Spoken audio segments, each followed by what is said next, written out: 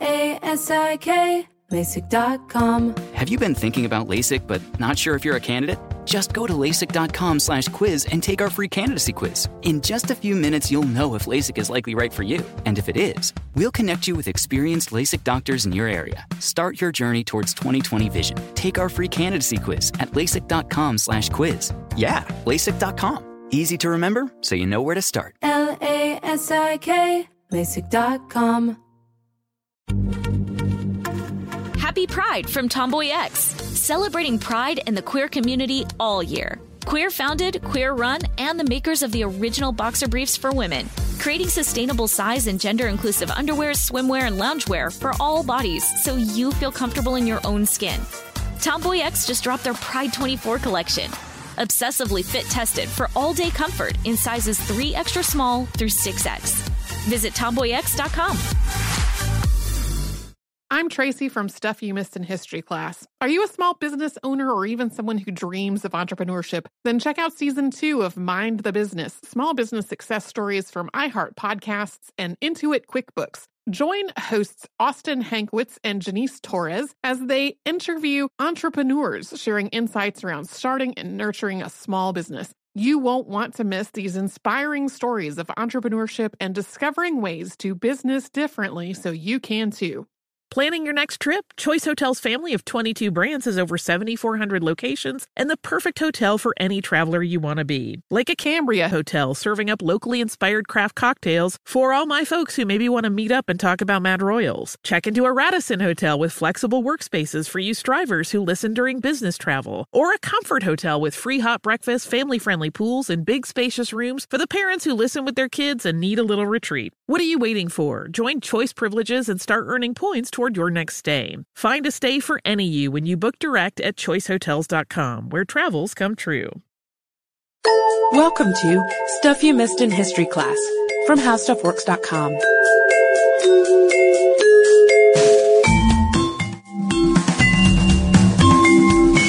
Hello and welcome to the podcast. I'm editor Candace Gibson, joined by staff writer Jane McGrath. Hey there. Jane, when you think of ancient Egypt, what comes to mind? Mummies. Mummies? Yeah. Very nice, very nice. Yeah. I think of pyramids and Cleopatra with her crazy black eyeliner, and I guess everyone wore black eyeliner, and it wasn't so crazy. I think it actually helped deflect the sun, or it served some sort of very practical purpose. It wasn't just cosmetic. Oh, okay. I'm wearing mine today to look cool and super goth. Not to deflect the sun. Not to deflect the sun. It's, it's kind of wintry and hazy outside today. True.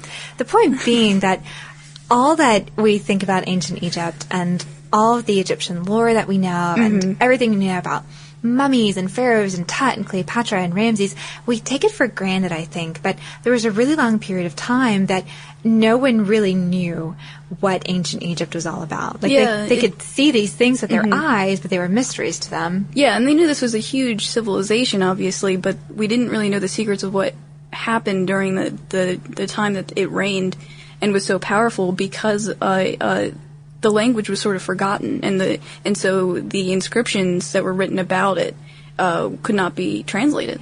And language aside, it was almost like the fascination we have today with Mars and outer space and imagining that there may be people out there. It's a good analogy. It's popular culture to us because there's no scientific or historical basis. And that's how Egypt was. It was very much a subject of popular culture. And while that may strike you as funny if you're sitting in school today maybe and you got a 30-minute lecture about one of the pharaohs, imagine that back during the time that Napoleon was in power in France, people dabbled in Egypt. People collected parts of Egypt. And they would buy like collectors items from Egypt themselves, and like the Egyptians who didn't quite know what they're worth, right? Exactly. And that's the thing that we should mention too, is that not even the Egyptians knew what their culture was about. It was all just fun and games, really, that you could go into these pyramids and you could find gold, or you could find mummies, or you could find artifacts and pawn it off and make some change, and that all changed once Napoleon invaded Egypt. That's right. That's so funny to me that Egypt and France have such a strong tie as far as deciphering their history, but that's kind of how it went. Yeah, it's interesting. It's pretty cool, actually, to look at what Napoleon did when he was trying to get power over the strategic position where Egypt was. He gathered this. He took his soldiers, but he also took a troop of academics, basically scientists, chemists, even zoologists. And he called them up and he's like, this is a super secret mission, and just say that you're doing this for the good of France, and we're gonna, study the culture and see what's going on.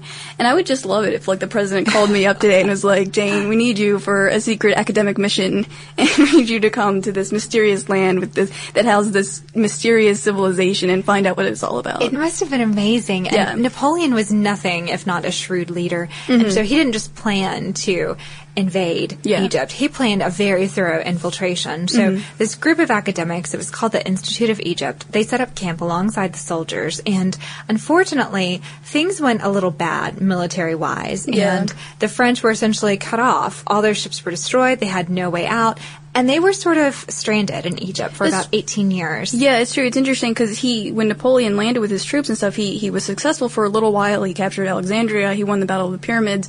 But then, sort of by accident, this British general, or admiral, I should say, Horatio Nelson, saw his ships off the coast. And they didn't have Napoleon in it, but he destroyed the ships themselves, so they were stranded there.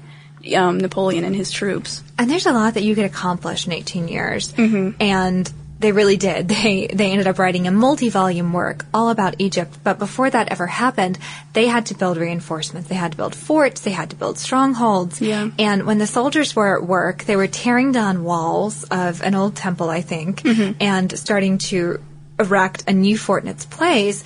And a soldier stumbled across this shiny piece of black basalt, and it had all of these inscriptions in it, and there were 3 distinct types of inscriptions, and he thought, I don't know what this is, but it looks important. That's right, yeah. He took it over to the scholars, which was really handy, and they couldn't quite tell what it was either for a while, but they called this piece of basalt the Rosetta Stone because it was found in the town of Rosetta. Yeah. And it wasn't huge, but it wasn't small either. It was sort of about the size of maybe a small coffee table, and it was pretty heavy because it was stone, maybe like a medium-sized LCD television or something like that, if you think about it in those terms. So they knew it was really important, even though they couldn't quite figure out why.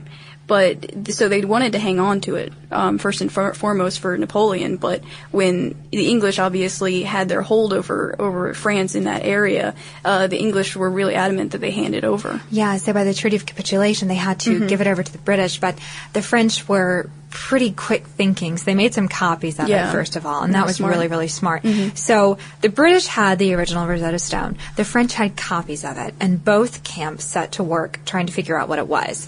And it was pretty hard. Like, when I learned about the Rosetta Stone back in school, I guess I just learned the basic facts that it was the key to figuring out hieroglyphics. But it's interesting to look at the history because it actually took them quite a while to actually figure out and crack the code. It really did. And it had 3 different types of writing on it. That's right. It had Greek, which was relatively well known at the time by academics, and Demotic, which is sort of a subset of hieroglyphics, and hieroglyphics itself. So these 3 different strata of languages, and we know from the Greek, that was the easiest to interpret because, like you said, scholars did know Greek, and the Reverend Stephen Weston actually interpreted that in April 1802. We realize that the stone was dated from March 27th, 196 BC. What scholars later found out is that it was one in a series of stela, essentially, like a religious or governmental decree written on stone. And these were very, very common in Egypt. It was almost like the 10 Commandments being on a tablet. This was what people did. I mean, the Egyptians later had papyrus, but for the time being, they were putting their writing on stone. And there were so many that this one, the Rosetta Stone, really is not that significant in the grand scheme of things. The actual message on it is not that riveting. The message on it is not that riveting. I think basically it talks about how the Pharaoh is a good person, the Pharaoh respects the gods, the Pharaoh is humble, ergo, let's all honor the Pharaoh. But it was the key to deciphering hieroglyphics that makes it so memorable today. So here's what happened with hieroglyphics. Back when Egypt was its own entity and it didn't really have any other outside parties bothering it, it used the language of hieroglyphics, and this was a very spiritual and reverent sort of way of writing. So, not everybody knew how to write hieroglyphics. Like, it was reserved to, the particular carvers, and it had a specific purpose. Like, it was either for religious writing or, governmental writing. Right.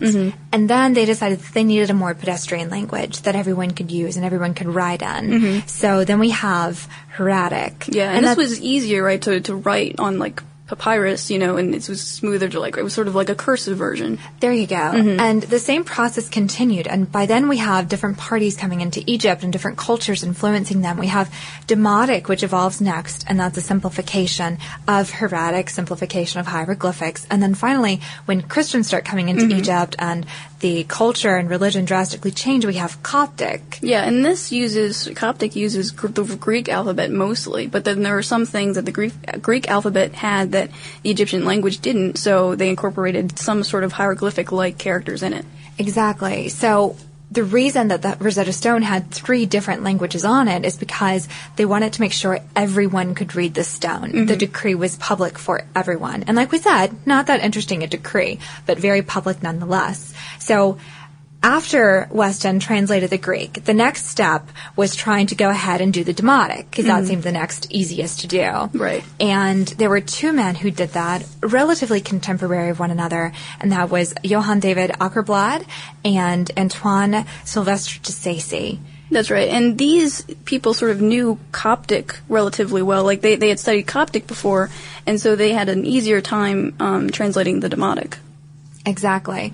But hieroglyphics was a very persistent mystery, and one of the reasons for that was that a 5th century scholar, a Greek scholar named Herapolo, put out the idea that hieroglyphics were characters representative of symbols or allegories. And so, I mean, think about it. If someone told you that little white dogs were representative of all things evil, it would be really, really hard for you to shake the idea that little white dogs were bad. Like, no matter how you tried to change your ideology and your way of thinking, you would always have in the back of your mind, stay away from little white dogs. And that's what scholars were encountering as they went through this interpretation process, was that hieroglyphics translated to symbols and allegories. So they took this Herapolo's idea and ran with it, and they just assumed this was right, that one character represents an idea, basically, and it's not, they assumed that it was not like English, for instance, which had an alphabet where letters have a sound attached to them. But that's exactly what it was. Yeah. And no one figured that out until years later. So running with this idea that hieroglyphics represent symbols, Thomas Young came along in 1814, and he discovered the cartouche, which was essentially a loop around a group of hieroglyphic letters. Yeah. And he realized that only proper names were the ones in a cartouche, because he was able to discern the name Ptolemy, and he knew that from the Ptolemaic rulers who had come in, and he knew that they would have somehow been signified and mentioned in a governmental decree. So that set the standard for looking for cartouches. Yeah, but he was still working on Harpalo's hypothesis, so he couldn't really go much further than that. Right. So he was very limited. Well, along comes Champollion, and he knew from a very, very young age that he was destined for something great. And people knew what hieroglyphics were, and they knew that no one had mastered them. Like, it was very much a challenge that I think people aspired to. And sort of a patriotic challenge, too, because like you said, Thomas Young, he was actually British, and so he was fighting to translate the hieroglyphics first for England, and Champollion was French, and because they found it, they really wanted to translate it first, too. And he was a very, very serious scholar, almost like the Albert Einstein of France at this time. He was very withdrawn. He was sort of erratic in his behavior. He was considered sort of an unusual character. And even at birth, people said he looked like he was Egyptian because he had, a darker skin tone, and his eyes were a little bit more yellowish looking. He didn't look like a Frenchman. And so he was destined for this. He was destined for this. And I think that there's some sort of legend that even a fortune teller came in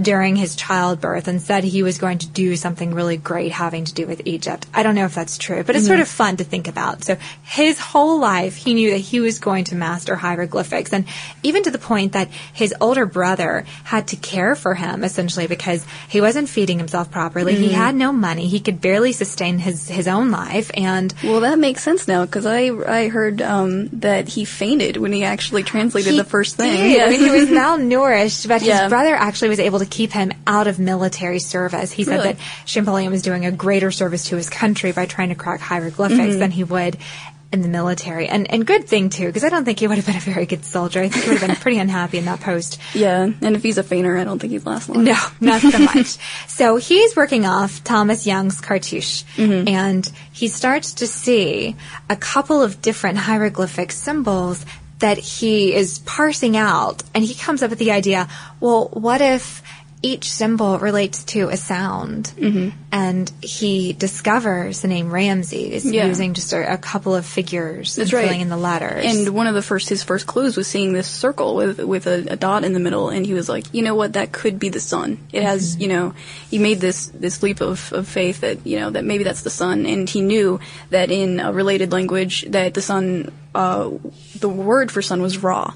And so using the phonetic, like the sound of it, he was able to eventually find out that this name was Ramses. And I think he saw two more characters that were very clearly meant to be S. Yeah. So he had R-A blank S blank S. And he knew it was a proper name. He knew it was a proper name. Who else would have been famous in Egypt at that time? Yeah. Ramses. And so that was it, and he fainted. Commenced fainting. There you go. Yeah. And that's not to say that after Champollion essentially translated that one name from hieroglyphics, this still was a very painstaking and laborious process people had to go through, and there were many, many things to be translated.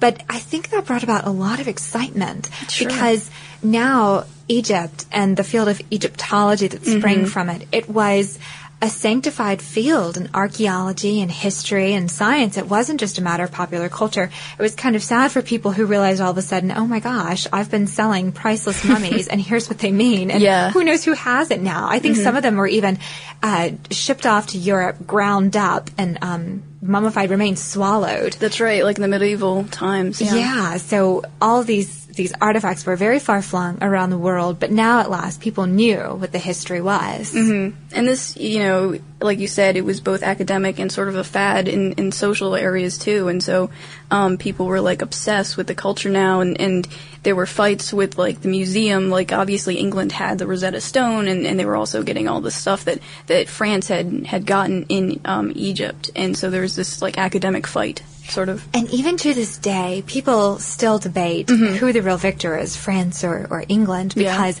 clearly Champollion was, the Frenchman who ultimately discovered hieroglyphics and the key behind it with the sound corresponding to the word. Yeah. But on the other hand, Thomas Young, the Englishman, if he hadn't discovered the meaning of the cartouche, where would Champollion have been without that? True. So I think they debate back and forth today, and I think that the Rosetta Stone also went on display in France for a while for a celebration of its discovery, and there were rumors that the French were plotting to steal it, and even today, I think that Egypt is opening up a museum in the not-too-distant future, and they'd wanted to bring the Rosetta Stone home to display it. That's right. I mean, it's understandable. Like you see England and France or whatever fighting over this, and you're like, hey, it's kind of ours. Yeah. it came from Egypt. You stole it from us. But because it is so heavy and fragile and unwieldy, it would be very difficult to transport it. So I think that discussion is still in the works, and we shall see what happens.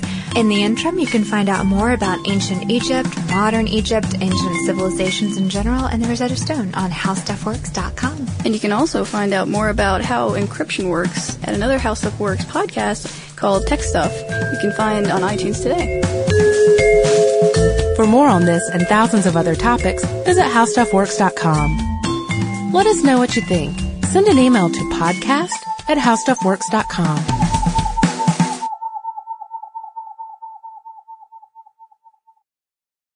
Happy Pride from Tomboy X. We just dropped our Pride 24 collection. Queer founded, queer run, and creating size and gender inclusive underwear, swimwear, and loungewear for all bodies, so you feel comfortable in your own skin. Visit tomboyx.com to shop. Hey girlfriends, it's me, Carol Fisher, back with another season of the global #1 podcast, The Girlfriends. Last time, we investigated the murder of Gail Katz. This time, we're uncovering the identity of the woman who was buried in Gail's grave for a decade before she disappeared. Join me and the rest of the club as we tell her story. Listen to Season 2 of The Girlfriends, Our Lost Sister on the iHeartRadio app, Apple Podcasts, or wherever you get your podcasts. Imagine you're a fly on the wall at a dinner between the Mafia, the CIA, and the KGB. That's where my new podcast begins. This is Neil Strauss, host of To Live and Die in LA.